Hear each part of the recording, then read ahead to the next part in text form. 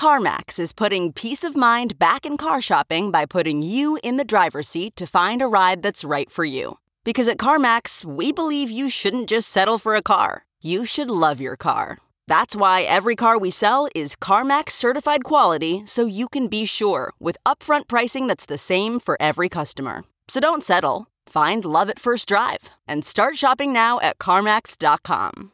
CarMax, the way car buying should be. Okay, picture this. It's Friday afternoon when a thought hits you. I can spend another weekend doing the same old whatever, or I can hop into my all-new Hyundai Santa Fe and hit the road. With available H-Track all-wheel drive and 3-row seating, my whole family can head deep into the wild. Conquer the weekend in the all-new Hyundai Santa Fe. Visit HyundaiUSA.com or call 562-314-4603 for more details. Hyundai, there's joy in every journey.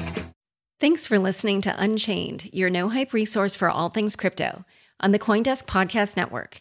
You can also listen to the episodes on the Unchained feed earlier if you subscribe there. Plus, check out all our content on our website, unchainedcrypto.com. I'm pro-Bitcoin. I get attacked by the Bitcoiners as being I'm actually pro-Bitcoin. I try to be pro-Bitcoin in the book. But Bitcoin has one use case. It's sort of a digital store of value. Like, my goal here is to build a new wave of internet services that replace a lot of the big internet companies and do a lot of different things. And so I just view it as we need to have more projects doing more things. And doing it, in a way that it has proper funding. Hi, everyone. Welcome to Unchained, your no-hype resource for all things crypto. I'm your host, Laura Shin, author of The Cryptopians. I started covering crypto 8 years ago, and as a senior editor at Forbes, was the first mainstream media reporter to cover cryptocurrency full-time.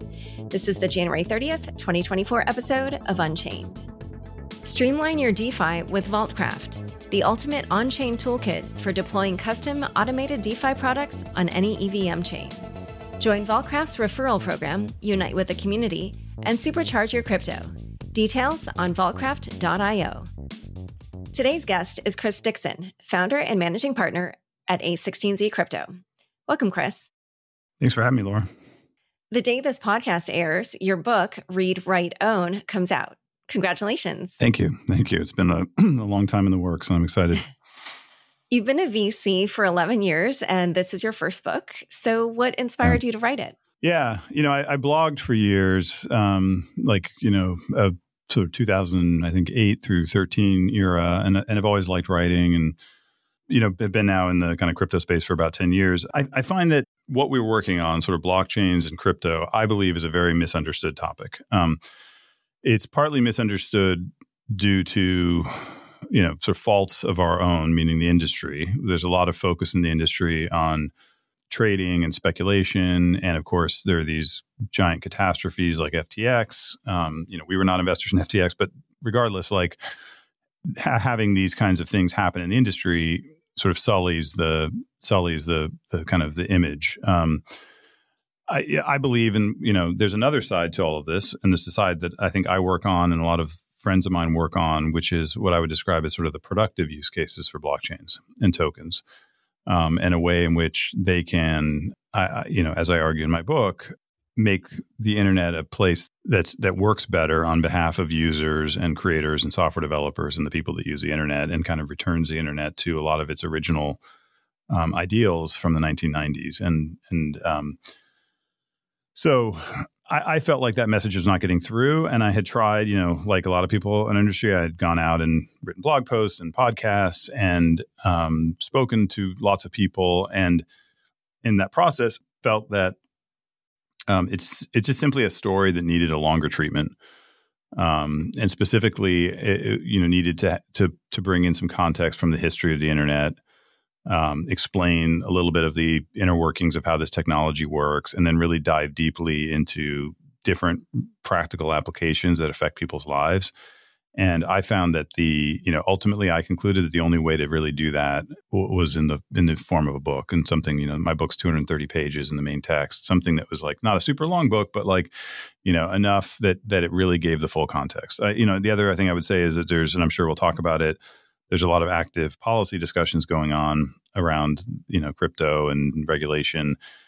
And, I've spent a lot of time in the last couple of years with lawmakers and policymakers. And in every meeting, the question is at the end is what book should I read? And there are a lot of great books, including your book. There's great books on sort of the history of Ethereum and Coinbase and Bitcoin but I didn't feel like there was sort of a 2024 kind of, what are the societal benefits of this technology written in a way that didn't presuppose any background in the internet or blockchains, right? That you could sort of take an average citizen and someone told me to write a book for sort of a smart high school student when I started writing, which was advice that stuck with me. Don't assume any background knowledge, avoid jargon, explain things, sort of from first principles. I didn't feel like there was a book that sort of explained all of that and why the technology can benefit society and therefore shouldn't be just sort of banned and, regulated away. Like there is a positive aspect to it. And so that I felt there was a need for that. And, and the downturn happened. I started writing it after things like, a lot of the kind of blow ups of, I guess, what it was at 2021 and 22, or I think early 2022. And for me also, it was sort of a personal mission in that I wanted to, I think it was Richard Feynman or somebody who said, if you can't explain something to I forget what it was, a 10-year-old, you don't really understand it or something, as some famous science quote like this. And I felt like, look, if I really believe that blockchains are critical for creating a better internet, I should be able to really kind of write that out and explain it in detail in a way that doesn't presuppose anything. Like I don't like a lot of times in the space, people will use these words like decentralization as an example. I think the word might be in the book, but it's certainly not like I don't rely on that word. Like I really go into like the specifics, right? And I felt like that was part of what I challenged myself with personally, is like really show this in detail, how this has positive effects on people and how you can create internet services that are kind of more democratically controlled, where the money and the power and all the sort of important things flow to the participants of the network and not just these big centralized intermediaries. And so for me, it was also kind of just frankly a personal challenge just to really kind of go and work out all of these ideas. I thought, naively, it would take me like a few months.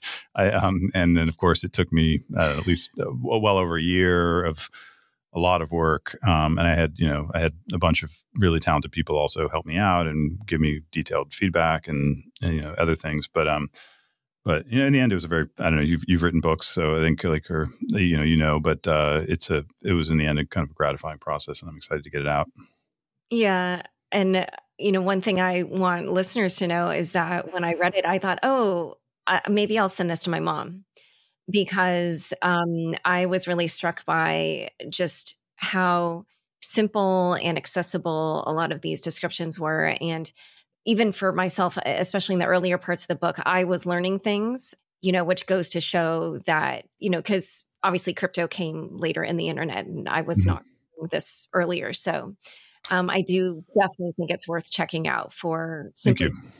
Thank you. No, that's great. That's music to my ears, because that is what I want it to be, is a successful book. And also, by the way, I'll mention it's broken into both chapters, but also 3 to 4 page kind of blog post like chunks. And specifically to your point, like what I was kind of imagining was that if you're like you and you've done crypto, maybe the internet history stuff would be more interesting. And then there's a lot of people that know internet, like veterans like me, internet veterans, like who know the internet history, but maybe don't know the blockchain stuff. And so I'm hoping, and then the sort of third part of the book where I go into more specific, like how to do token designs, some applications there, I'm kind of distilling, I think, the best knowledge of a bunch of smart entrepreneurs that I work with. And so I'm hoping even for entrepreneurs, like cutting edge entrepreneurs, some of that, I'm not saying it'll be like brand new, but like, I hope that the way I present it is helpful and novel. And maybe, so that's kind of how I was thinking about it, is like different part. Like for some people, hopefully the whole thing will be new and interesting, like kind of for the general reader. But then even for folks like you, I'm hoping there'll be parts. So that's what you just said is music to my ears. Thank you. That's exactly my goal. Yeah. Well, let's talk about that beginning part, because you start the book by outlining a number of problems with the current internet. I don't even want to name examples, because I just want you to lay out like what it is that you're trying to tackle with crypto. I mean, I fell in love with the internet in the late 90s and, have now spent my entire 25-year career working on the internet. And I was in an academic program at one point and actually a philosophy PhD program and dropped out and did the internet. And I did that because I don't see myself as someone who necessarily would have gone into even business if it hadn't been for the internet. To me was this amazing thing. It was this idea that you'd link all the computers in the world and you would do it in a way where there was no intermediary, there was no company that controlled it. It was a community owned network, right? This is how the early internet worked. And this had to do, and I outline a little bit in the book, but this had to do with the origins of it coming from academia and government. And there were a whole bunch of good things that happened that led to the 90s internet being this sort of open, democratically controlled system. And then that led to, because as I argue in the book, that's because of the incentives it created, because it was open and there were no intermediaries, it created a very strong incentive for people to create websites and other kinds of internet services. And that's why you had this golden period from the late 90s to the early 2000s where you had Facebook and YouTube and Amazon and Google and all these amazing internet services that was created partly because of this. It was this open democratic system where if you created a website, if you were Jeff Bezos or Larry Page and you created Google or Amazon, you owned it. Like it was your property. You didn't have anyone sitting in between you and your audience, right? They have a direct relationship with their audience. And then what happened in the sort of mid to late 2000s going up to this decade, to rather the 2010s, you had the rise, you had a set of about, roughly 5 companies that started to sort of consolidate more and more control. And, I rattle off some of these stats in the book, but the top 1% of social networks control 99% of the traffic, 99% of the revenue, similar stats for search. The top 5 tech companies now account for 50% of the NASDAQ market capitalization, which has doubled. Their share has doubled in the last decade. And so where I think we're potentially headed is for an internet that looks a lot more like kind of old broadcast TV, where you had ABC, CBS, and NBC, and you have sort of 3 channels. And I think that's going to be a bad thing for the world. I think it's bad for society. I think it's bad for entrepreneurs because it's much harder to kind of start a new company. I think it's bad for influencers and creators because if you're a TikTok influencer or Instagram influencer, like people go to those services to see the people who are on them, the other users. They don't go to see TikTok's content. They go to see other users.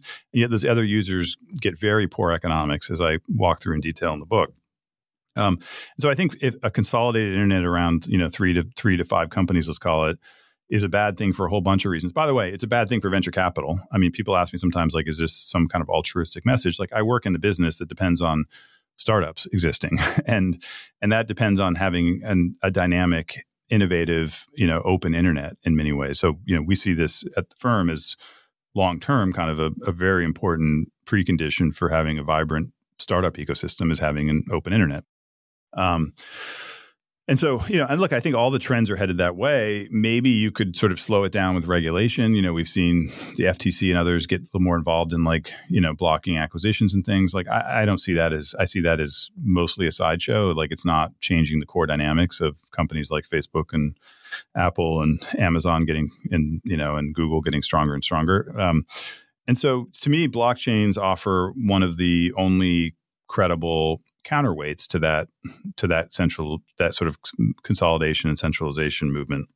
And specifically, blockchains allow you to create new internet services that can be anything from social networks to games to financial services to you name it. And I have a bunch of chapters where I go through those specifically in the book. But you can create new internet services that have a lot of the properties of the early internet, where software developers, creators, entrepreneurs can build direct relationship with their audiences, where no intermediary is standing in the middle controlling things, where users and developers and creators and all the participants of the network are empowered, both in terms of how the network is controlled, the digital service is controlled, but also how the economics work, right? And so it is I see blockchains as a new building material that allow us to create a new wave of digital services that have much better properties for the participants of the network and return us in many ways to what the intention of the internet in the 90s and sort of the ideals of the internet. I think blockchains can help return us to those ideals. And that's why I'm so excited about it. That's why I work on it. And, I asked myself, this last downturn was brutal and all the bad things that happened. And I asked myself, probably like a lot of people, is it, do I believe in this? Is it worth it? And, and can I prove it to myself by writing it down in a book in detail? And I came away I think with sort of reinvigorated and feeling like this is more important than ever. And I think, look, and like things like artificial intelligence, I'm very pro AI, as I hope comes through in the book. I generally believe in technology and, has a positive influence, but I think AI will reinforce these centralizing forces. AI rewards companies with large stores of data and capital and compute.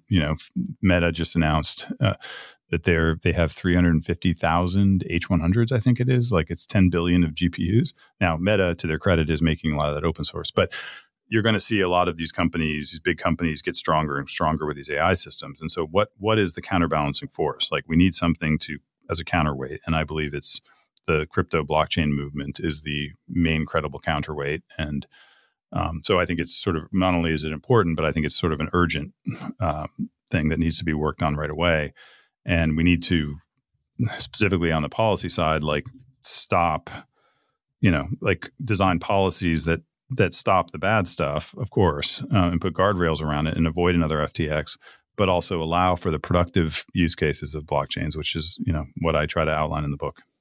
Yeah, and I definitely want to ask you really specific questions about things like that. But before we dive into some of the more detailed issues around blockchains, I do want to ask you about your explanations or descriptions of blockchains. Yeah. I was very impressed by these in the book. Thank you. It was, just so clear. And it's something that fascinates me generally, probably because of the type of role that I have. Mm-hmm. But when you talk to a layperson, how do you explain what a blockchain is? Yeah, I think the first thing is, I guess I say the way I describe it is a little bit different than most people in the industry. So first of all, I don't really like when people describe blockchains as ledgers. And it's not because they aren't ledgers, it's because they're more than ledgers. I think it understates the power of them. And I like to refer to them as computers. And by a computer, I'm going by the kind of original Alan Turing, his, famous description in his undecidability paper, which is, a state machine, which is something that sort of both can store information and then act on that information, right? And so it has both kind of storage and programs that can modify that storage. That's what at its heart, what your Mac is, what an iPhone is, that is what a computer is, right? It's something that can store information and then manipulate that information in some way. And a blockchain like Ethereum is very much that. It's a computer. You can write code for it. It can store things. It's a computer that is owned by nobody and accessible to everybody, right? It's open. It's transparent. Contrary to a lot of the kind of FUD you hear about, blockchains being for hiding stuff, there is exactly the opposite of that, as I'm sure you know, Laura. Like they're not, they're actually horrible at hiding stuff. They're incredibly public. But to me, the key idea is that with any other type of computer, I can make promises to you. Like I can put up a server and I can say, I'm going to create digital money on my website, on Chris's website. Or Google can put up a server and say they're going to have Google Coin or something like this. And they're going to put in some legal agreement or something else, some commitment that there'll only ever be 21 million coins. Okay. In the end, because of the way those, on a typical computer, in the end, they can just change their mind. They can just say, you know what, I'm going to make them 22 million coins, or I'm going to change my terms of service, or, you sign up for a social network and they have a privacy policy. They can just change their mind. Like any digital service you use today is ultimately controlled by a person and a company, and then ultimately a person, the CEO of that company or the manager of that service. And they can just change whatever they want. Like the old saying is a cloud is just another word for someone else's computer. And it is. Like you don't control these things. You have no rights. You all of the typical services you use on a daily basis, Instagram, TikTok, et cetera. In the end, whoever just runs those servers has the power. Blockchains invert that relationship between sort of who has the software and the hardware. So typically whoever controls the physical machine controls the software that runs on it. That's how corporate servers work. Blockchains invert that relationship. The software is in charge of the hardware.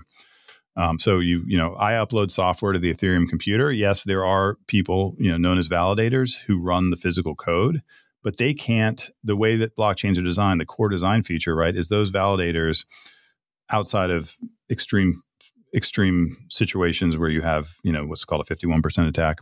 Outside of those situations, those validators can't undermine the code. The code, whatever code is written, will continue to run as designed, right, in perpetuity.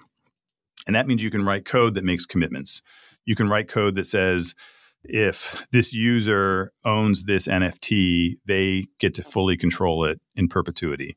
You can say in this, you can do Bitcoin.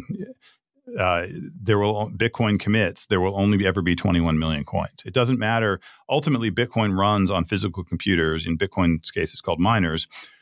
Bitcoin, the code is running on those computers, but the people running the code can't subvert the rules of the system, outside of the extreme collusion 51% attacks. In the normal course of events, they cannot subvert that.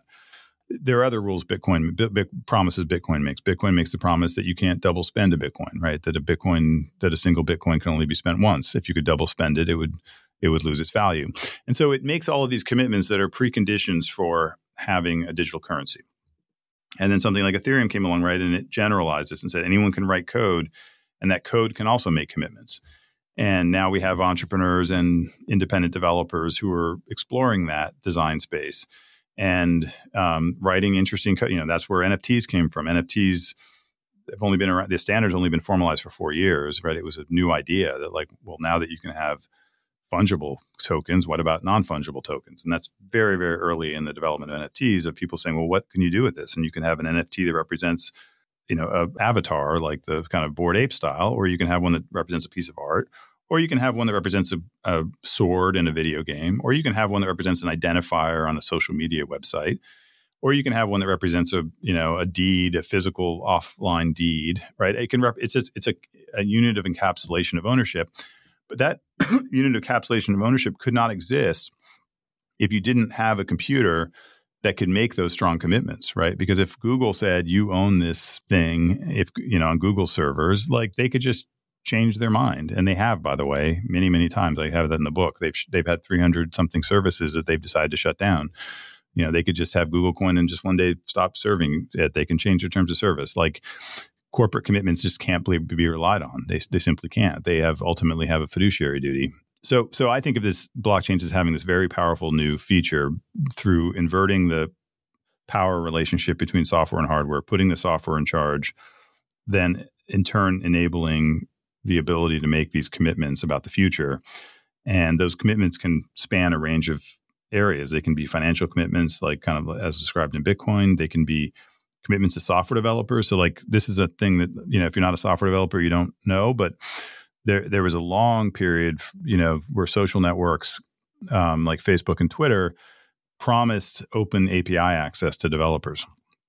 This was late 2000s, and startups were built on them, and there was a whole wave of innovation of people kind of building on top of these things. And then they just all kind of whimsically, capriciously decided to remove or deprecate their APIs, killing off a whole cohort of startups. Blockchains, because you can make commitments, one of the commitments blockchains can make is to developers. They can say, hey, we're going to have open API access. And by the way, we can't change it. We're committed. Therefore, you can build on solid ground, right? You're not building on quicksand. You're building your business on solid ground. Think about how important property rights are in the real world. If the reason that I'm in New York right now, that a small business, will feel good about building, their restaurant or, kind of developing their restaurant on the street is the commitments around them. They know the sidewalk is open. They know the road is open. They have a legal agreement with their, landlord, or maybe they own it. And all of those commitments say, you know what, now I feel good investing. There's lots and lots of data from economists that show that countries where there's weaker property rights, there's less investment. And that's because people don't have confidence that they can make long-term commitments, right? So this is a precondition for a lot of different kinds of entrepreneurship and development, is giving people sort of really strong property rights. And that's one way to think about what blockchains do. It's so interesting. I did not expect you to go in that direction. But I might try that. So one thing that I did want to ask you about, in the book, because obviously all these systems have coins, you use an analogy around faucets and sinks to describe tokenomics. But I'm sure you're well aware, and this even came up in your earlier description of some of the criticisms of the Web2 space. But there are a lot of people in crypto who are critical of what they call VC coins.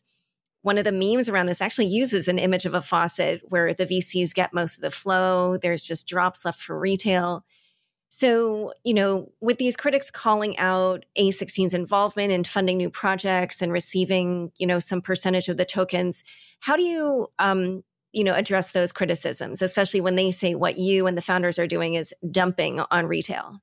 It's just none of these criticisms I've seen are actually based on any facts. They're all just these sort of vague insinuations. The actual facts of the situation is, if you look at all of the projects that we're involved, first of all, the first thing people will say is that we own too much and control these projects. It's just simply I think the average, certainly I think the norm in the industry now is a VC lead will own something like 3% of the tokens. And if you just go, look, all this stuff is public information. Certainly, almost every project we're involved with, we own sub 5%.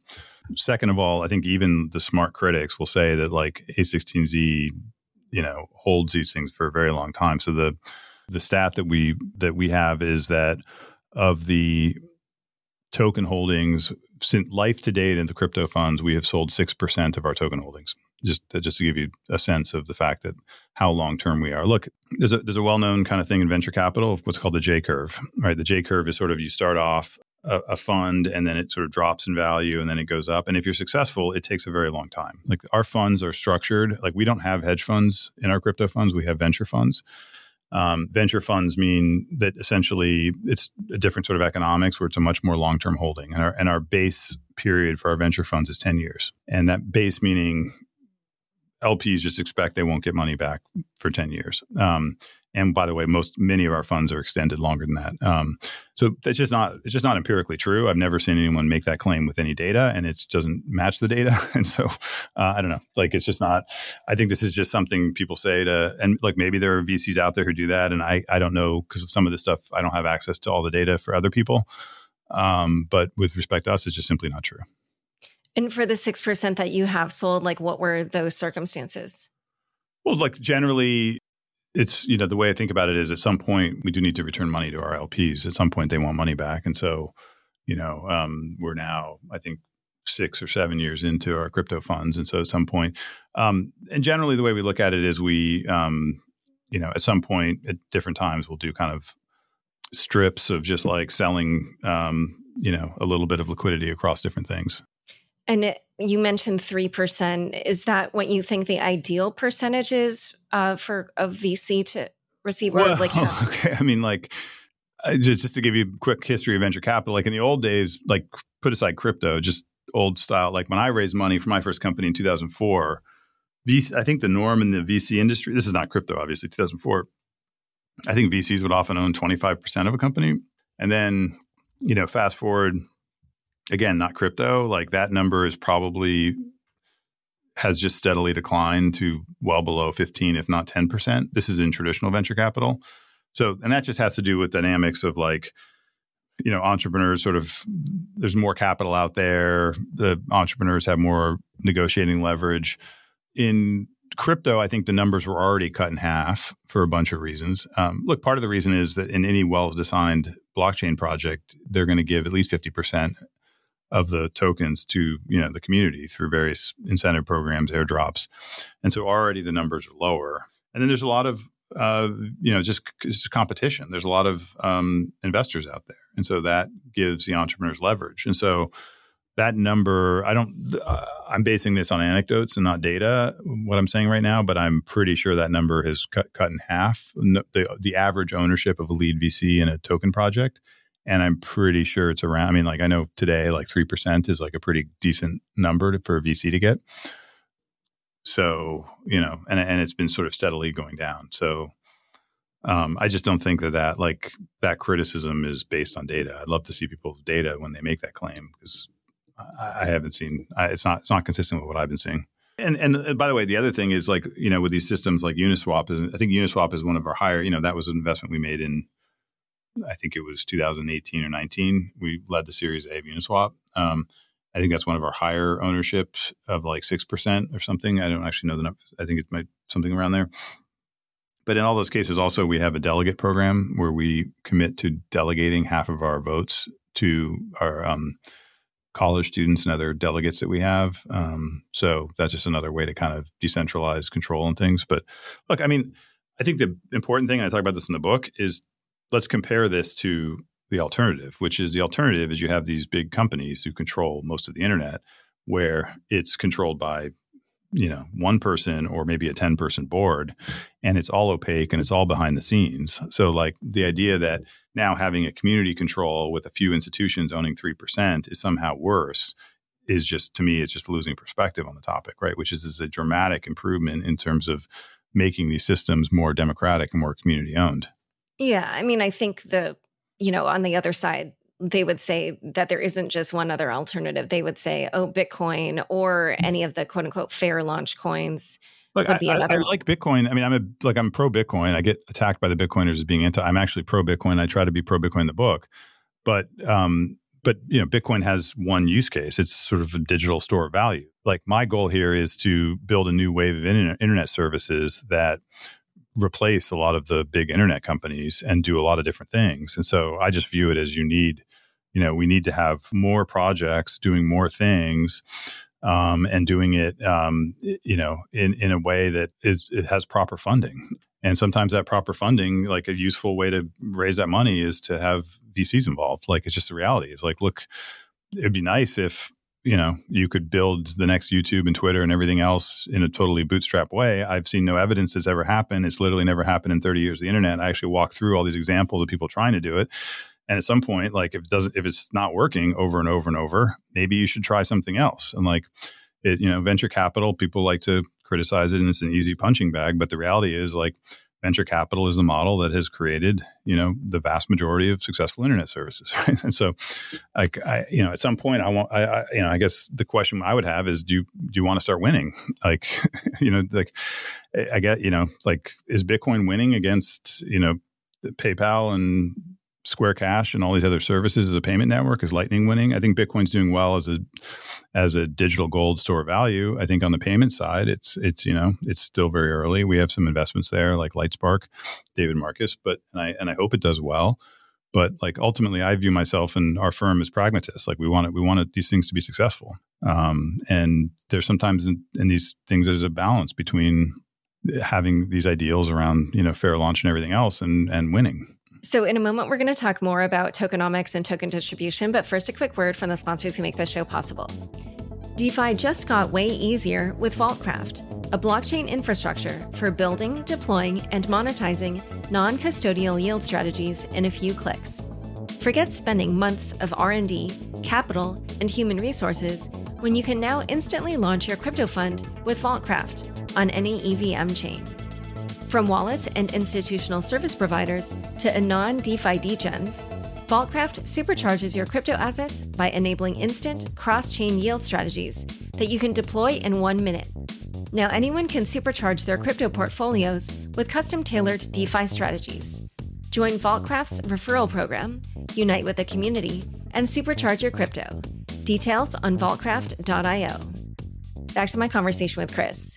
And so just in that vein of talking about, how to distribute the tokens, I noticed that when you describe blockchain networks, you did mention that one of the downsides of them could be plutocracy, in which big token holders have too much power. Yeah. And so, how do you think about designing governance and these systems so that that crypto networks don't end up with that? Yeah. So I have a chapter on network governance, and it's interesting. I rewrote that chapter many times because I started off wanting to sort of give an answer to network governance, but then decided that I just don't actually have an answer. What I do believe is that blockchains now allow network governance to be moved into the rich design space of software. You can now use software to design new governance systems. That's what a blockchain allows. And I think that is a notable improvement over, just giving all the power to a CEO of Facebook or Twitter, or, in the case of things like web and email, where you have this, I think those are great, but like you just haven't had any other kind of community-owned systems that have succeeded in the last 30 years. So to me, this is the idea that you can now design governance systems for networks is an important breakthrough. The specific designs that are the best, I try to walk through some examples of what I think are some interesting ones that are, but the truth is I think it's still evolving. So, but to give you an example, I think originally we had sort of two broad schools of thought on blockchain network governance, right? One was the off-chain governance of something like Ethereum, where it's done much more in the sort of old style open source governance, where essentially the software developers, quote unquote, vote by deciding what to upgrade to make, right? So if you propose a fork or a change, and this is how Bitcoin works, the software developers kind of are effectively voting by deciding, which side of the fork to take. The other form of governance that we've seen initially is the fully on-chain governance. And this is things like Compound and Uniswap. And then within on-chain governance, we've had kind of strong on-chain governance, which is like Compound, which would be let you propose full code change, any arbitrary code change. You can propose it and people vote on it on-chain through token votes. And then you have things like Uniswap, which is much more constrained. You can't change the code, but you can vote on the funding. So it's also this question of what you can vote on. And then you have, I think, really interesting experiments like Optimism, where you have a sort of bicameral system. All right, so you have a kind of Senate and House, if you will, and so the Senate kind of keeps check on the House. So people, the House is sort of the token votes, but you make sure they aren't doing things that are, for example, plutocratic and self-interested. So you have this sort of override safety valve. I think that's a really promising experiment as an example that's going reasonably well. But I think these are complex problems. We have a guy, Andy Hall, who's a professor at Stanford, who's a governance political science expert who works on our team. And he's excited about this area because it's like this whole new kind of way to study governance. And look, what he would say is the reality is we haven't figured out governance in the offline world. Like, how's that going? It's just complex. It's people. It's messy. But I do think. But the claim I would support, and I do argue in the book, is that it's a lot better than just having these kind of little dictatorships, which is what we have today with these social networks and other digital services, where just like the person who runs it wakes up one day and decides to demote a certain type of post or a certain type of user, and they have full power. I don't think that's a good way to control these systems, which have become, like Twitter, Facebook, these PayPal, these are all of these digital services we use are now, they control global economics, politics, culture. These are very, very important systems. And I think we kind of backed into this system where they're controlled by a few people who may or may not have society's broader interests in mind. And I don't think that's the right way to control digital services. And so I don't think the blockchain space has figured out all the answers, but I do think it's a very interesting new set of tools to address these questions. And so this isn't necessarily about distribution specifically, but there's another issue that crypto projects have seen, which is that sometimes speculators have gotten in early, driven the price up in a bubble, which then causes a crash. It kind of kills the project. So what do you think is the best way to prevent that kind of situation? Yeah. I talk about this a little bit in the book. I think time horizons are a very important thing, as I was just talking about with venture capital. I, along with all of Silicon Valley, is in the for-profit, tech business, right? So there's no illusions about that. But generally, I think Silicon Valley works pretty well because it's profit-driven, but it's long-term profit-driven, right? If you join a startup, you usually have to go through a 5 to 10 year process and build something of value before you make money off of it, right? And the same with venture capital. I think people would be surprised at how long the average holding period in venture capital firms across the industry is. It's really long. The average, I think the average stat I think it's longer than this, probably based on the data I've seen, but it's 7 to 8 years before a typical fund even breaks even, let alone makes profit, right? 7 to 8 years. And that's sort of just typical around the industry. And I think it's if you're doing it, I know people that work at startups. It's like, oh gosh, I'd like to go and buy a house and do all this stuff, and people have to wait. But it ends up aligning incentives very well between the company and the broader societal interests, right? Because you can't hype something up for 8 years. You have to actually go build something useful, right? I think that kind of stuff. Look, and if you look at some of the draft proposals that came out of the House Financial Services Committee, important ideas in there are enforced lockups. And I think I'm very supportive of those ideas. I think I think one of the main things that could be done to tamp down speculation would be longer time horizons enforced through policy. And so, like if for example, maybe users earn tokens through airdrops, but they can't sell them for some period of time or until some milestones are hit or some other kind of thing to severely dampen the kind of speculative side of things. But I also think there's an interesting, sorry, if one thing I could add is I think there's also a lot of projects exploring what I would call kind of financial dampening, which is, you've heard about points as an example, which are non-transferable tokens. Like there's a bunch of people, I think in some ways, one of the lessons is that from the speculative side of crypto, I call it the casino in the book, from the kind of casino side, which I think has, hurt the space and given it a bad image and also hurt a lot of consumers. I think essentially that one of the key lessons is that in some ways, tokens are too powerful. Like the financial aspects just overwhelm everything else. So you try to create a game and you want people to play the game, but like everyone just ends up getting obsessed with the tokens. So one of the things points to is it sort of says, look, these are not as powerful. Like you're dampening it, right? You're sort of saying, hey, these are just transferable points. Maybe someday they'll be non-transferable or something else, but you're sort of putting the focus back on the utility and not just on the financial aspects, because it's just the financial aspects just kind of overwhelms everything. So while we're on the subject of points, is there anything else about them that you want to add in terms of like, how you find them useful or when you think they should be used versus when they should not? Yeah, well, this is one of these things where I think people are using the word, and I think different people, like it's one of these, whenever you have new tech words, people use it in different ways, and maybe not always in the same way. So I'm not even sure when people say points what they're referring to, because people can mean different things.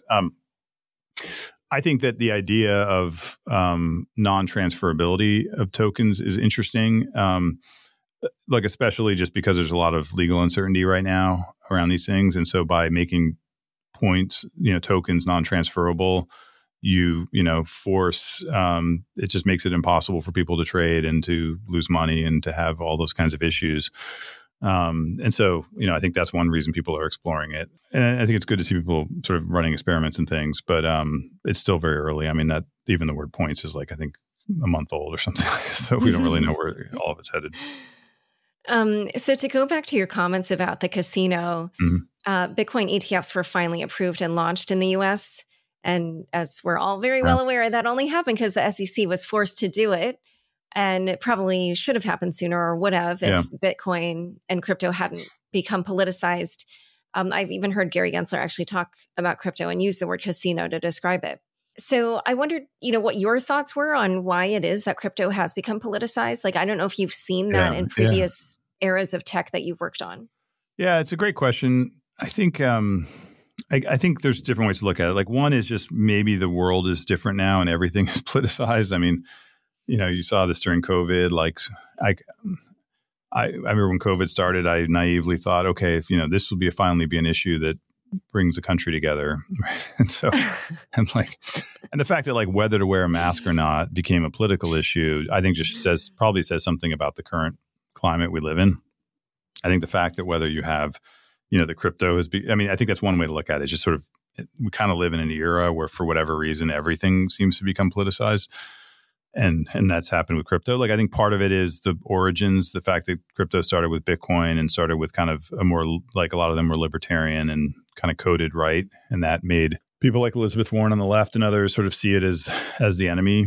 I think that it's a blockchain is a software construction. It's politically neutral, and a lot of the use cases I think could be described as left. A lot of them could be described as right, in the same way that social media could be used in either direction. So I think that they are, it's very much politically neutral, and it would be great to kind of, if we could, lessen the politicization of it. I don't know if that's possible, but that, it certainly has happened. It's politicized, and I think that's driving a lot of the policy now, unfortunately. But look, we're also seeing, I think a lot of moderate Democrats are much more open-minded about it. I think it was 6 Democrats voted for the McHenry bill as an example. I think we'll see more of that. And so, and I hope that as people kind of hopefully if we can get the right messages out and help people understand the possibilities of the technology and sort of broaden make the movement more inclusive, bring more people into it, that potentially I hope that over time we can change that perception. Like open source software is an interesting analog where it began as actually a left-wing political movement from the 80s. It was sort of a socialist movement, anti-copyright. And for a long time in the 90s was sort of ignored as this fringe kind of left-wing thing. And then it kind of morphed into a much more pragmatic movement with things like Linux. And so my hope is that same thing can happen with blockchains, is that it's sort of, yes, it had these kind of political origins, but over time people sort of view it more pragmatically. It's just another tool, another way to build things. So, but that obviously is not where we are today, and that would take time.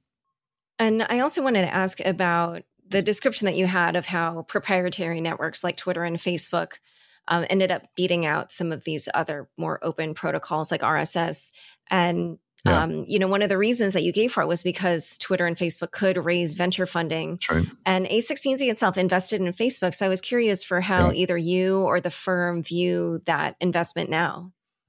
Well, I'll speak for myself, which is I felt like I went through a journey where, I was obviously a little bit part of Web 1, but then really part of Web 2 and sort of the 2000s. I was an entrepreneur and then became an investor working on that. I became disillusioned with how that was going about when I got into, 2013 or so, when I got into this space and into crypto.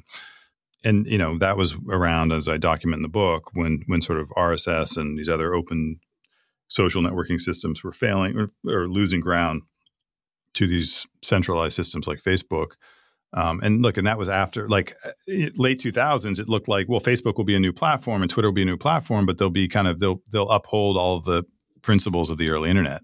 By 2013, that was clear that wasn't happening, right? And this was going to be a very different world. At least for myself, that's when I started to become disillusioned with this system and started to look for alternatives. And for me, that was sort of the striking thing about blockchains. And so, I think people say that sometimes, like, oh, it's hypocritical. You were part of the Web 2, Mark Andreessen's involved in is still on the board of Facebook. I think generally, it's consistent to have believed in something and supported it. And then to be, as you see it going off the rails, to support things that might fix it. Right. And that's how I view my own journey. And as I mentioned earlier, I just don't think there's going to be a huge, I just don't think venture capital is going to have a bright future if we don't have a dynamic internet that's accessible and open to startups. So I think it's, another very important issue that we're very involved with that's not crypto is open source software in general, open source AI, which I think is the next policy threat, right? I mean, we already saw with the executive order from the Biden administration, what looks like effectively a ban on open source software through, having to quote register frontier models and all these other kinds of things that just simply couldn't happen with open source software. And so I just think there's a bunch of forces that are effectively going to sort of make the playing field, make it impossible to have a level playing field for startups. I don't think no one I know who was involved in the Web 2 era up until 2013 had any idea this is where things would end up. So I think it's just been a big surprise, and some people seem happy with it. Other people like me and, others at my firm are not happy with how things ended up and want to try to improve it. But I think it surprised a lot of people for sure, because even the most optimistic, if you told the most optimistic tech person in 2007 that we'd have a social network that's worth whatever the Meta's worth now, $700 billion, they would have thought you were insane. If you told them that the 5 biggest companies, including Meta, were 50% of NASDAQ's market capitalization, they would have thought you were insane. Nobody predicted this level of consolidation that I know of. And so it just ended up very different than people thought it would, at least people I knew thought it would. And then that forces you to reckon with that, and you either decide it's good or not good. I've decided it's not good, and I want to work on systems that try to move things the other way. Yeah, and I find it interesting also because I realized your investment in Coinbase was in 2013. It was, so the timing lines up there. Yeah. So speaking of Facebook, Facebook tried to move in the direction of crypto with its Libra project. Yeah. Eventually, it had to abandon that, and A16z was one of the members. What were your takeaways from that whole debacle? I mean, I think like I wasn't, I mean, we were like on the whatever it was, the consortium. Yeah, something like that. Like we weren't insiders, so I don't know the whole thing. But my impression was it was just all heavy pressure from policymakers and regulators to shut it down. There has been, and like, look, with all of these companies that have other lines of business, like it's one thing for a crypto company to get pressured from the government. But if you're Facebook and you've got, these, $150 billion of revenue streams from all these different businesses, and they're under various, I'm sure they're under thousands of various pressures and regulatory pressure. I think in the end, that was just the thing. I mean, that's also, if you remember that, I forgot who it was, a senator sent a public letter to like Stripe and I think it was PayPal and a bunch of other members of the consortium telling them if they don't drop out, they're essentially going to, like threaten the rest of their business. Right. And so you can't expect a Stripe or PayPal to risk their core business for what they view as an experiment. Right. So, but what's your takeaway in terms of like how you think about how to launch other things you're working on or how to advise? Well, I think we need to figure out the policy side. I mean, I think we need to have rules that are set and fair and protect consumers, but also allow for responsible innovation, which we don't have today. And like that was one of the challenges Facebook had, is just simply we just didn't have that. Like there wasn't enough space there for them to innovate. And so, and like I think part of it too was the public messaging. I mean, if you look at a lot of the political discussion around it, it was like Facebook's trying to create their own money system, right? Of course, they weren't. They were trying to create a payment system. It's very different than they weren't trying to compete with the US dollar. And so a lot of the messaging got complicated. So my takeaway, look, I think part of my takeaway is we're just not going to, we just need to have smart policy around all of these new tech issues, crypto, AI, everything else, if we're going to have the kind of innovation we want. I mean, so a lot of it was just policy related. I don't know. I mean, I think they tried very hard. They did a good job. Look, a lot of the tech, the tech itself was all done in open on GitHub, and the team spun out and did Aptos and Sui. And so the code lives on. And I think to Facebook's credit, same with what they're doing with AI and Llama, they were very open source oriented. So that's nice. So like all that investment in very interesting technology lives on through the open source code. Yeah. I mean, when you said they weren't trying to build a competitor to the US dollar, I think even if they weren't trying, it probably would have on some level. So that's probably what policymakers were calling it. Yeah. And it was right around, I think Facebook was getting a lot of heat at the time, just generally. Right. And so for like the social media stuff. So I don't know. I don't know. I'm not privy to the internal workings of Facebook, but it may have just been too much, political drama. Yeah. So speaking of drama, crypto had a terrible 2022, as you mentioned earlier. Yeah. Terra Luna, 3AC, Celsius, FTX, et cetera. What are the lessons that you learned from that year? Or like, what are the lessons you think the crypto community should have learned from that year? Yeah. I felt like, I felt this. So if you remember, there was that whole kind of cycle. As I recall, maybe I'm forgetting the dates, but I think it began in like summer 2020 with like the launch of, the so-called DeFi summer. And then that was sort of, I think, when Compound and Uniswap launched, or at least started to grow. And then, then we had like Top Shot, like NFTs toward the end of the year. And I felt like for that first year, I was really encouraged because it felt like there was a lot of product innovation and people were focused kind of more on the products.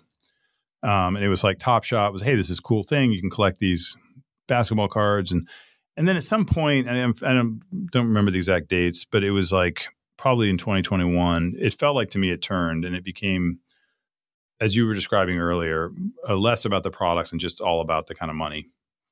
And it just became, and the kind of heroes on Twitter, crypto Twitter, instead of them being product innovators, they were like Three Arrows and SBF. And like, so it not only became more about money, but the kind of the personalities became money personalities. And I felt like that. And then of course, fast forward and there were these disasters. And I forget the order, but it was like Three Arrows and Terra and of course, FTX. And so for me, I think the lessons are many-fold, but one of them is we need regulation and we need clear regulation. So I'll just say I was on the board of Coinbase for years, and it was with great frustration at Coinbase that Coinbase has been, for example, had KYC since the beginning. Okay, contrary to some of the insinuations otherwise. Like they've always been very, very compliant and spent a lot of money on regulation. Meanwhile, they had competitors who were offshore, including FTX, including Binance, who ignored a lot of those things. And it was always very frustrating at Coinbase because they felt like they were doing all these things and complying and yet losing significant market share, right? Like I think at its peak, Binance, I mean, I don't know, you probably know better. I think Coinbase got down to like 5% market share. And all the market share was getting taken by FTX and Binance. I can't tell you how many times I heard from people in the venture community, oh, wow, FTX has got a new, they're so much better than Coinbase. You guys have the losing company, And so it was very frustrating. And I would argue, and like, why is that? Because it takes 7 years to build a case against Binance because we don't have black and white rules around crypto, and therefore everything is going to court, like with the Coinbase case, and it's going to take 5 years to settle. And so we have this extremely slow-moving system where there's going to be many, many long court battles.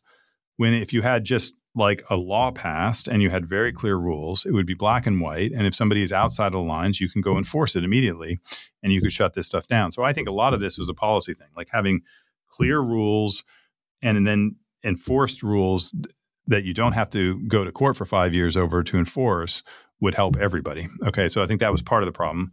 I think part of the problem came from the crypto world. I'm not saying, I don't want to just, I don't want to take the responsibility off the crypto world, which is just this focus on kind of trading and speculation in crypto Twitter.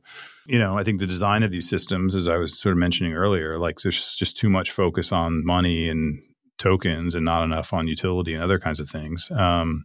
So it was a series of failures, and it was, and it was a failure, and it was a disappointing outcome. I don't think that means that we should, throw the baby out with the bathwater and give up on blockchains and tokens. As I think that it's, as I've mentioned before, very, very important technology.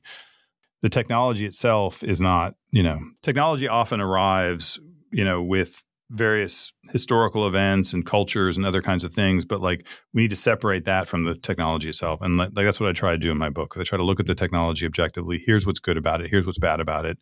And, if we had a proactive, smart policy, we try to maximize the good and minimize the bad. You can use a hammer to build a house or to destroy a house. You can use nitrogen as fertilizer or for explosives. Like all technology has a good side and a bad side. And the job of investors like me, of entrepreneurs, of policymakers, of society at large is to think about systems for maximizing the good and minimizing the bad, right? And I think that was probably the major lesson coming out of that is like we need to go collectively, I hope, and figure that out. And by writing a book, what I'm hoping to do is take the debate out of kind of the Twitter dunking and ad hominem and all the things that go on of like people name calling. And I'm trying to say, like, here's my view. I put it out in 230 pages in detail. If someone's going to critique it, my plan is if anyone does a good faith critique, like long form critique, I will respond to it in good faith. Like I want to elevate the debate to a smart discussion and not just like people, name calling. And I think, I think this is all of these tech policy things should be, sort of new tech AI too. Like how do we balance AI, which is clearly an amazing technology and we should embrace, with the livelihoods of creative people that it might replace? Like we need to have these discussions, right? And we need to move these discussions out of this realm of like name calling and dunking, right? These need to be like serious long form discussions in my view. And I'm trying to contribute my part to it with the book.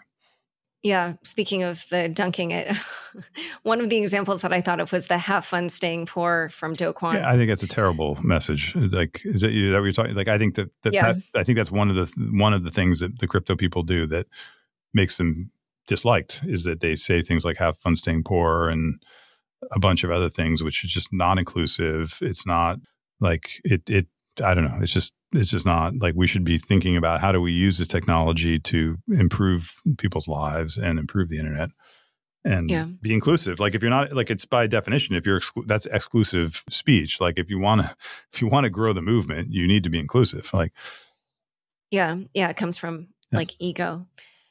So it looks like we're on the verge of another bull run, at least in my opinion. If you agree with that, what do you think this bull market will be about? I don't know. I try not to, as I mentioned earlier, we're in the venture business, so we're long-term, so we don't try to time markets or anything like that.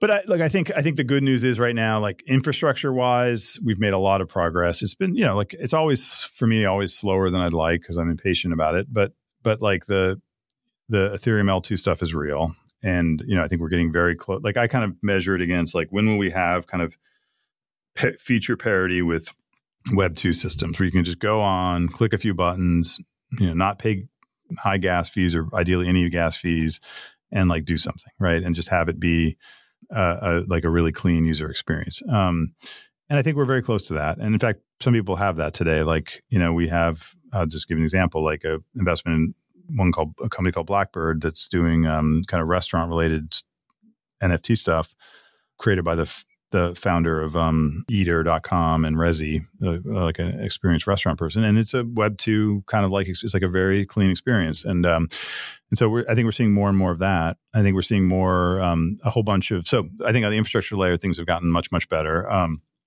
There's also, of course, as I mentioned, alternative L1s like Aptos and Sui and Avalanche and Near and a bunch of others. And I think the L2 stuff has gone well. I think, and then on the application side, there's just a lot of really talented entrepreneurs. We've got a bunch of people making games and social networks. It's early, but like, I think like, for example, Farcaster, Dan Romero, like is a good example where I think it's a really interesting design of a decentralized social network on a blockchain. And he's very early in terms of users, but he's got a nice, early community going, and the technology is evolving well. And there's probably, in our portfolio, 20 to 30 applications like that, whether they be games or idea I'm really excited about is this kind of collaborative storytelling, which is, I talk about in the book, which is an idea that you can get a community of people together and they can create narrative universes like Harry Potter and Star Wars and get rewarded financially for their contributions. So there's just a whole series of interesting kind of applications getting built. I was there for the early iPhone application wave. And what happened is, you had like a 13-year period of people trying to create smartphones. The iPhone came out in 2007. And smartphone innovation in Silicon Valley probably began 15 years before the iPhone, like General Magic. There were a bunch of people trying to create smartphones in the 2000s. And then iPhone came out. It was finally like nailed the infrastructure, nailed the phone. And then there was like a year of like flashlight apps. And then about a year later, you started to see entrepreneurs entering. And I was actually an active investor at that point.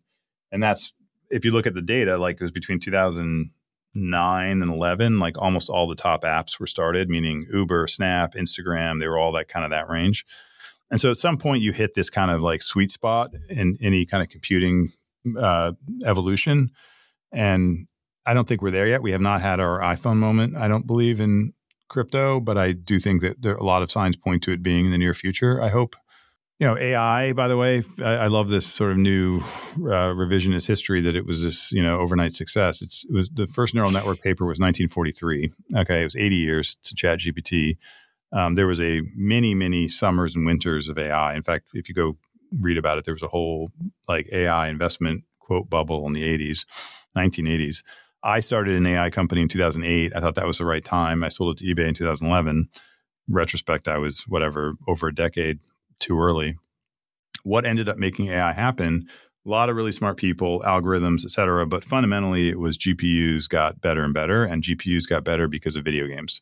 So, I think AI is a great lesson, both in how long these things can take, but also in how circuitous the routes can be. Sometimes, video games led to AGI might be the headline, 100 years from now or something. So my point just being like, that's how these things evolve. I don't think we've had our kind of ChatGPT or iPhone moment yet. And I hope I also have found in my own career, it's easier to predict the direction of things and it's much harder to predict the timing. So I hesitate to give you timing predictions because I'll probably be wrong. But I do think that a lot of signs point to us being relatively, I'm hoping relatively close to some kind of really breakthrough and more useful applications.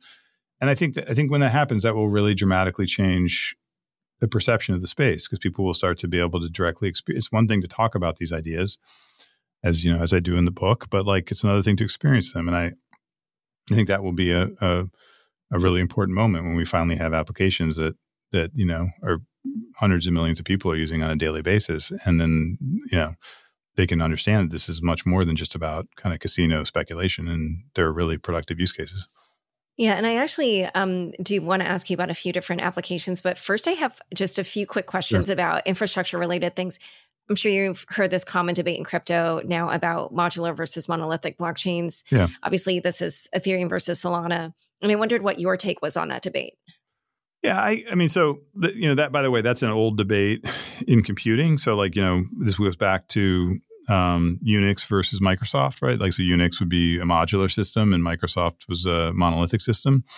Our view has been, and we're excited about Solana, and I think it's there's a lot of interesting positive signs there, and I think the technology is very interesting. I guess I view it as different applications require different architectures and different sort of use cases. So like if you're building, for example, one of the benefits of a monolithic architecture is you have all the different applications built on Solana can fully interact with each other and be fully composable and be like Lego bricks. Whereas if you have, a whole bunch of different L2s on Ethereum, maybe you have to need bridges and it's clumsier to get across. But, at the same time, if you're building a video game and it's a more siloed experience and it doesn't have to interact with other video games and you just want it to be incredibly fast and cheap, you might want to build a L2, like an OP stack fork on Ethereum, for example. If you're somebody else and you're building like a NFT project that, interacts with other applications or financial service that interacts with other financial services, the monolithic architecture might be preferable. So I view it as like there's a trade-off space, and it depends on. This is, by the way, the same is true in like infrastructure software, not outside of crypto. Is that you end up having like different architectures work for different applications, right? And so I see it as the same thing here. I think it's great that we have so many strong technologists who are building kind of the best monolithic and the best modular architecture, and that those exist and are available for application developers to build on top. And I think there can be multiple successful architectures. Ultimately, it's going to be driven by applications. I mean, the real thing now is we need those applications to get built out and grow so that they, that in turn, helps develop these blockchains. So, and if you were to pick like which applications you thought would work better on which system, like what would you say? I think there's different trade-offs. There's modular. I mean, modular is better for atomic composability, like for just having, services that interact with each other and call functions. And I mean, I'm getting a little bit technical, but like call functions, sort of synchronous function calls. And so, so if you have, I think a lot of financial services apps want that kind of stuff as an example. I think probably games work better in modular. I know I'm involved with a few games, and they just, like their model is free to play. And they want to have 100 million people, many of whom aren't paying for it. They have to have, incredibly low gas fees and incredibly low latency. And so they just want to roll their own chains and do it that way. So I think games might be one where you're going more modular, as an example. So I don't know. I mean, I think we'll just have to see it play out. But I think it's good that we have a lot of that application developers have a lot of choices. And restaking on Ethereum is going to be rolled out this year with EigenLayer. What do you think of EigenLayer, and what impact do you think it'll have on Ethereum? I think that, I think there's just so many. It's one of the most. There are many of these, but I think it's a very interesting intellectually, it's a very interesting idea, and it's very important because it unlocks a bunch of new design possibilities. And so. Because you can do, like, I just give you an example. Like, one idea people have been talking about is how do you build kind of distributed AI systems on top of blockchains? And one of the challenges with building a distributed AI system is you want to have a way to like if I go and say I send a job out to a bunch of computers to do some AI task, and they send me results. Like, how do I know they didn't send me back garbage? How do I validate what they did and that was actually correct, right? And today, to do something like that, you'd have to build your own L1 from scratch. You'd have to go build your own L1, and that kind of think of what like Filecoin did or something like this. They had built their own L1, and then they have to go recruit a network of validators, and those validators are going to then go and, it's like starting from scratch, right? So what's really interesting about restaking is that you don't have to start from scratch. You can write some code that says, here's my code for doing AI algorithmic validation. Right. But I'm going to piggyback off of this existing infrastructure of the Ethereum validator community, which is this rich, diverse, decentralized community. So it's a really interesting way to allow for many more sophisticated blockchain designs that don't have to start from scratch. Because starting from scratch with a new community is just a very, very hard kind of marketing problem. I don't know. It just shows you, I think just it's another testament to when you have open permissionless systems that anyone can build on, you just get all these kind of cool new ideas. Like that just, I think until EigenLayer, at least to my knowledge, no one had thought of that. It's just like a brand new idea. Maybe there's some precursor to it that I don't know of. It just shows you kind of when you have these open permissionless systems that you get this all sorts of unexpected kind of new breakthroughs, right? Which is just a sort of a broader testament to why we're believers in open innovation. Yeah, honestly, it makes me think that we might see like even more of a flourishing of an ecosystem on Ethereum. In terms of applications, a lot of people see SocialFi as an area right for blockchain-based apps to take off. What do you think of SocialFi apps, what do you think a SocialFi app would have to do differently to compete with existing social media platforms? You say SocialFi, you're referring to like friend tech, or you're referring to, because I see it as like there's sort of, is that what you mean? Or do you mean? It could be just any sort of decentralized social network. Yeah, well, like we have, so there's different types. There's ones that are kind of more finance oriented, like friend tech, and then there's ones that are less finance, that are more sort of like traditional social networks like Farcaster. Yeah, I think that I guess I'd say a couple of things. I think I think one very powerful force in technology is the power of software developers. I think that this is a point I try to build, sort of show in my book, but open source software I think would surprise a lot of people. Is something on the order of high 90% of software in production in the world is open source software, which is software created by ragtag communities, on the internet, which is kind of shocking that like Linux is by far the dominant operating system in the world and there's no company behind it. People that are outside of technology are sometimes surprised to learn that. And so the power of developers kind of coming together and building stuff is a very, very powerful thing. Bill Joy, the co-founder of Sun Microsystems, had a famous saying that no matter how many smart people work for you, most of the smart people don't work for you. Or I'm butchering the statement, but most of the smart people work for somebody else. Meaning it's always more powerful to get a developer movement to help you build something than it is to try to just get employees to help you build something, right? And this, we've seen this again and again through the history of technology. So I think one of the powerful things with blockchain-based social networks, SocialFi as you're calling it, is this idea that you can build kind of a core protocol and an incentive system for developers to come and build on it. And they can build out new clients and analytic tools and distribution tools and build a rich ecosystem around it. For those who are around doing internet entrepreneurship in the 2007 to 9 range, they'll remember there was this huge developer ecosystem on Twitter. There was a VC firm started to literally invest in Twitter startups. Like that's how big of an ecosystem it was. I think that if we can get that force going of like you build these open kind of public goods, these open protocols, and then we get lots of developers building on them in the way they do with open source software, you could have, why does open source software win in the end? It's not out of like, because people like, oh, I want to pick open source software to be a better person. It's because it's better software. Because when you get, Linux is a better operating system than Windows. It's more secure. It's more modular. It is more reliable. Like there's a whole bunch of reasons it's better. And it's better because it's open and the developers are better and it's a movement. And I think the same forces that have driven open source software, that drove the open internet, that we've seen throughout the history of computing, can also drive a new wave of social networks that are open and permissionless and community owned. And that, and so it's not, so I don't know. So that's I think a very important force that I'm excited about. And, projects like Farcaster are trying to lean into that and experiment with that. But I mean, how do they, because all the users are elsewhere already. So how do they attract people? Yeah, well, I think that in terms of go to market, you're saying, I think that's an interesting question. I think that a couple things.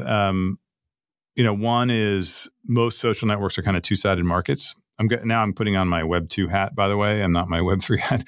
So I'm giving you sort of best practice advice from the Web 2 stuff. One is that most social networks are two-sided markets. So you think about YouTube, you have the creators, you have the viewers, and Twitter, you have sort of the power influencers, and you have the more passive readers.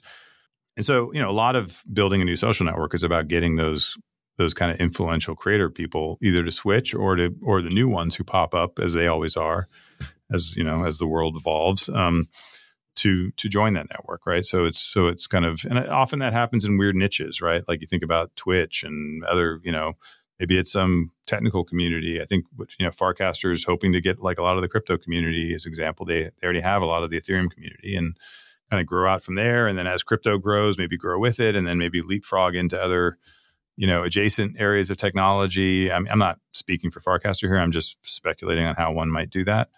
And look at, I think you have to look at this in the long arc of internet history. Like maybe it sounds hyperbolic to say it, but I mean, we're 30 years into the internet, and it seems like the internet should be as important as, in one of the great inventions of all time. I don't think it's hyperbolic to say that. I think there's lots of room in the long arc of history for new systems to develop. And, when YouTube started, it was funny. I remember this 2005, they had competitors. The main competitors were these companies like Brightcove, which actually, funny enough, was like Jeremy Allaire, who's now Circle. And I'm not criticizing Brightcove. I'm a fan of theirs. But there were sort of these competitors who were taking like CBS and NFL content and putting it on the internet. And YouTube said, you know what, we're just going to make a website where anyone can upload content. And so they were basically making a bet that there would be a new wave of people that come on the internet that aren't popular today, that become popular through social video. And of course, they ended up being right. And, and today, you have YouTube influencers who have, more followers than the NFL and CBS or whatever. I mean, it's just, massively popular that didn't exist at the time.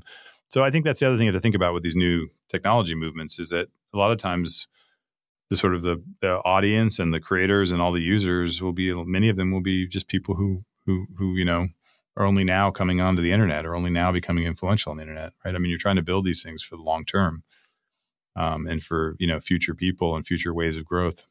All right. So I know we're running along, but I have just two last questions. Sure. There's been a battle waged in the crypto community over creator royalties in the last couple of years.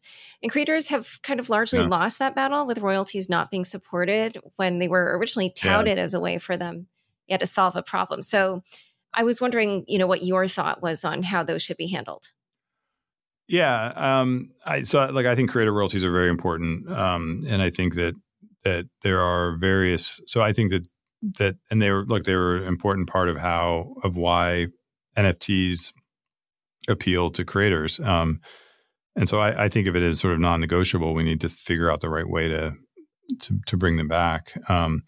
There are technical nuances. So for example, if you enforce everything on chain, it makes it hard for like a user to move between one of their own wallets to another. And we actually, we have a research team now led by Tim Roughgarden, who's a professor at Columbia.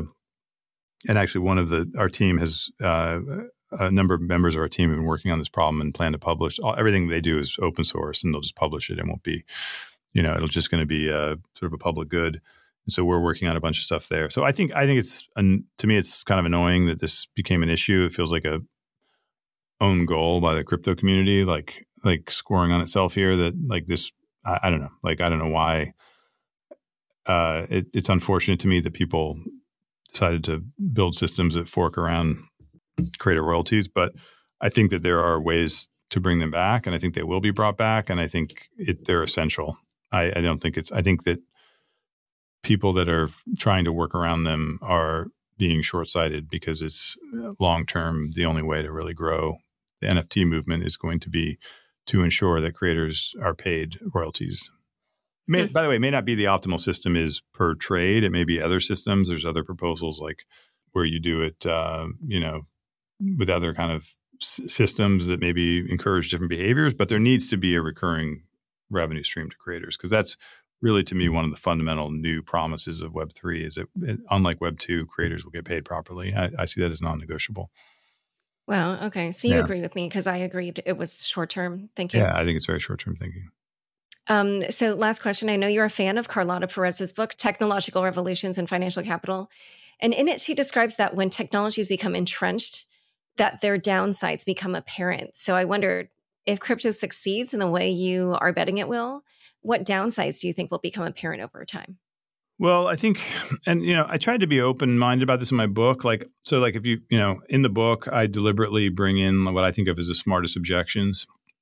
So as an example, in the take rate section, I bring in like Moxie, Marlinspike had this critique of systems like OpenSea and just generally blockchain-based systems, and saying essentially there was a risk of what he called re-centralization, I think, which is essentially you start off decentralized and it's all these great things, but then over time people will end up aggregating around these centralized hubs.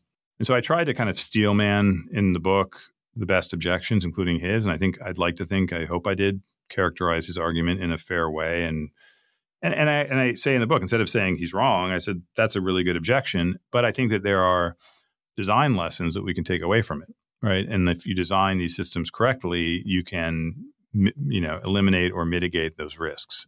So I don't think it's a fatal objection, but I think it's a very forward-looking one that leads us to design lessons. And I think I did this throughout the book, where it's sort of there are like with governance. I don't say this is a panacea, this is rah-rah, this is some beautiful utopia. Like I just think this is an important new tool that we can now explore this.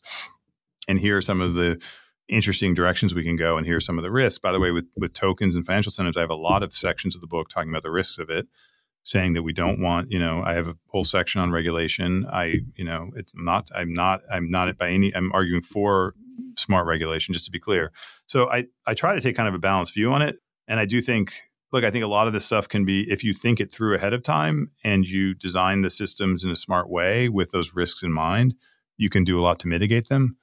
And we now have a lot more history of the internet now than we ever did. Like when we started the Web 2 thing, it was, 10 years of history. We have 30 years of history. We've seen a lot of experiments. And I think we can learn a lot from that. So I think the question is, do we want to, to me, we have enough history, we have enough ideas, we have enough tools. The really big question is, are we going to get together, the world, the community, the policymakers, and actually have a constructive conversation about how do we enable responsible innovation and how do we design better systems? Or are we going to just sort of have a food fight and throw stuff at each other? And I'm hoping that we can do the former, and that's what I'm trying to do a small part of with my book. So. All right. Well, this has been an amazing conversation. Yeah. Thanks so much. Where can people learn more about you and the book? readwriteown.com is our kind of main site there, and shows you where to buy it and has more links. So that's the best place to go. Perfect. Well, it's been a pleasure having you back on Unchained. Thank you, Laura. Appreciate it. Thanks so much for joining us today. To learn more about Chris and to buy his book, check out the show notes for this episode. Unchained is produced by me, Laura Shin, with help from Nelson Wong, Matt Pilchard, Wanda Ranovich, Megan Gavis, Shashank, and Margaret Correa. Thanks for listening.